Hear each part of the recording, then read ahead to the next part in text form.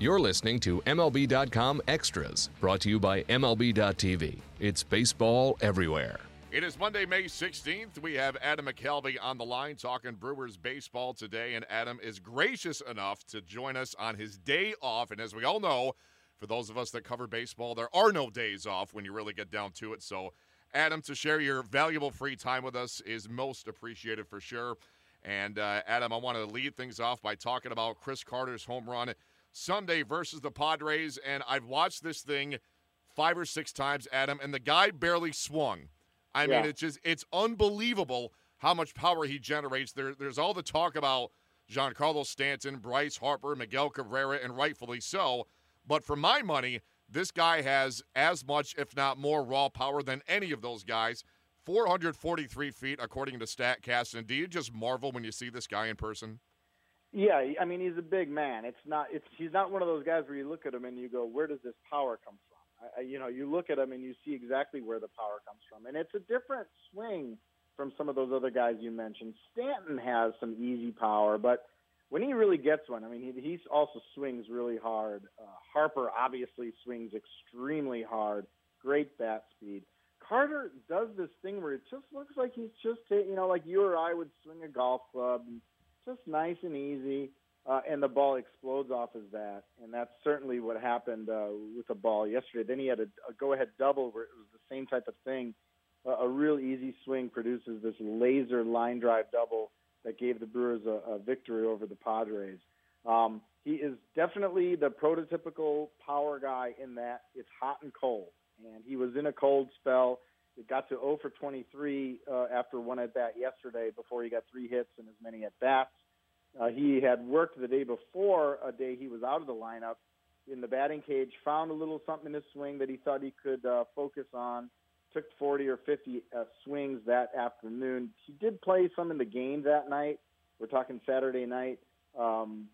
Didn't get a hit, but felt better at the plate. And sometimes it's something small like that where a guy can, whether or not it's the mechanical fix is actually the thing that snaps him out, or if it's just getting something else to think about when you're up there at the plate. But whatever the reason, he was able to break out of his slump. And, I think we're going to see more of that. He's historically a guy who will hit a bunch of home runs in bunches and then go into a long cold spell. And that's kind of what we've seen already so far in his brief Brewers tenure. And the book on him, as we've discussed numerous times, is for him to find consistency. If he can do that, he's already got 11 home runs, as many as Bryce Harper this season. So he could really become a beast in the middle of that Brewers order. And going back to that mechanical fix or that mechanical tweak, did he specify what that was, or kind of leave that to the imagination?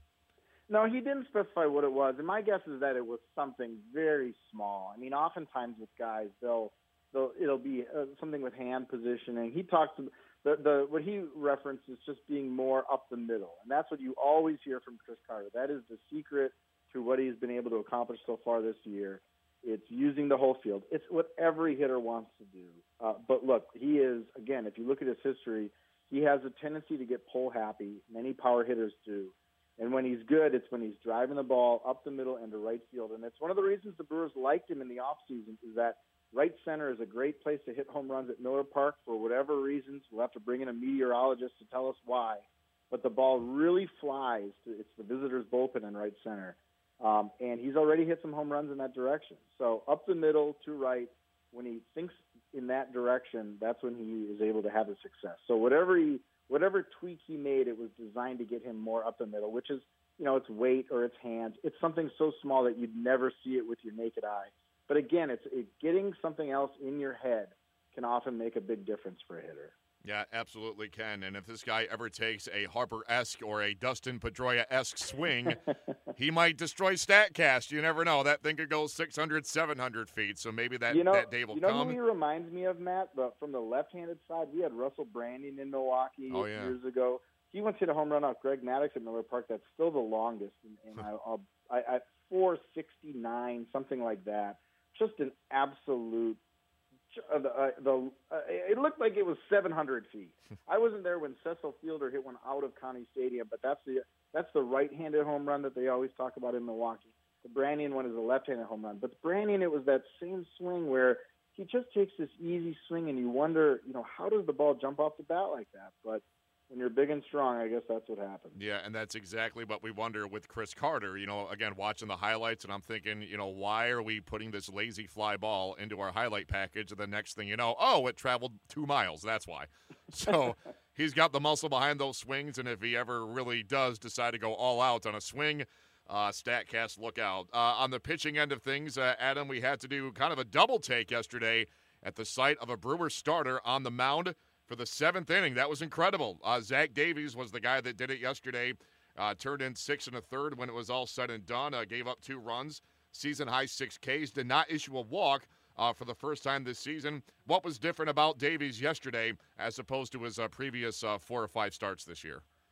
Well, he talks about having an aggressive mentality. He's the kind of guy, he doesn't blow hitters away with stuff, but when he just is a grip it and rip it guy and attacks the strike zone, he can be very difficult on hitters.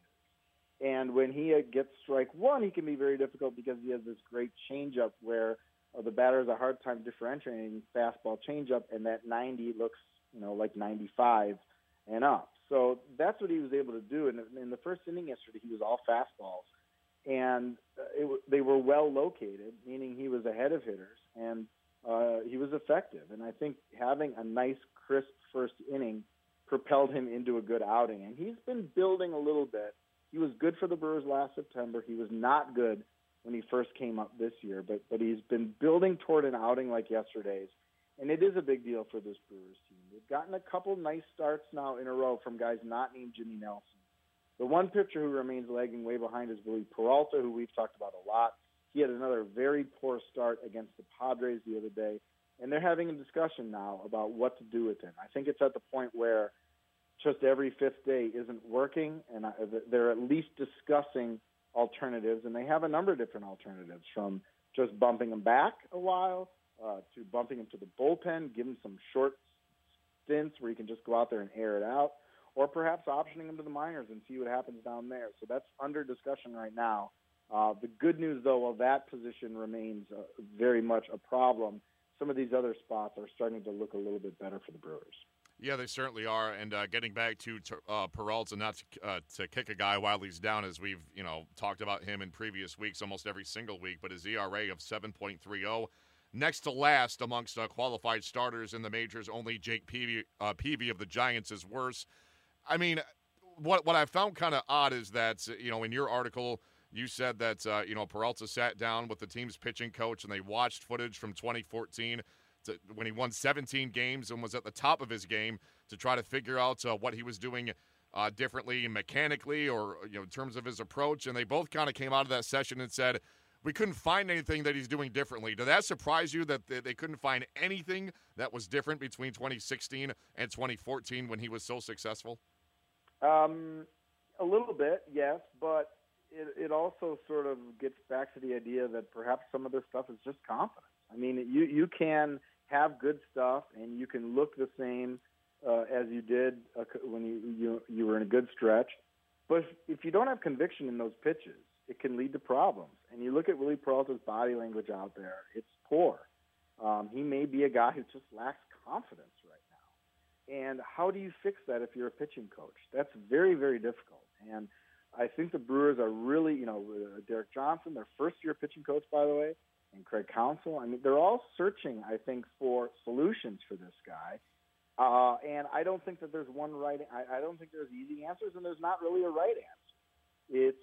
It's something that they're going to have to debate and come up with their best guess and hope he can get on a roll. Willie Peralta keeps saying that he's healthy. I mean, you question that when a guy goes through a stretch like this. He keeps saying he's healthy, that he feels better than he's ever felt. But the results are just not there. You mentioned the ERA. The number that also stands out is his walks plus hits per inning are way up, highest in baseball. And that's just as Craig Counsell said, not going to work. They got to get him right. It's a matter of how do you do it. Yeah, it's a trying season to say the least for a guy that was the opening day starter for the Brewers here in the 2016 season.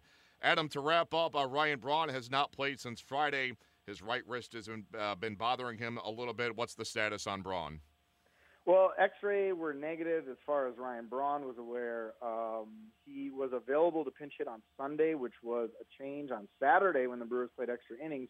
in a beautiful 5-hour game. There were about 6 instances where you would have loved to put Ryan Braun up there as a pinch hitter. When he did not show up, it was obvious that he was completely scratched off, unavailable. The fact that he was available on Sunday was good. The Brewers are off as we speak on Monday, and the Cubs come to town then for 3. The hope is that Ryan Braun will be back to duty in those games.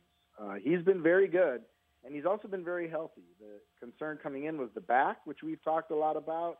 It's the thumb, which bugged him in previous seasons. Those have been issues that they've managed quite well. The wrist was just something new that came up, not exactly sure how, but they hope that it's a minor issue and he's able to get back out there. A very important player for the Brewers, obviously, and a very interesting one as we start inching closer to July and you start talking about what trades are David Stearns going to be able to pull off as they continue this rebuild. Another productive chat on this Monday with our Brewers reporter, Adam McCalvy. Adam, we thank you so much, and we'll do it again at this time next week. In the meantime, Matt Waymeyer signing off for MLB.com Extras, Milwaukee Brewers.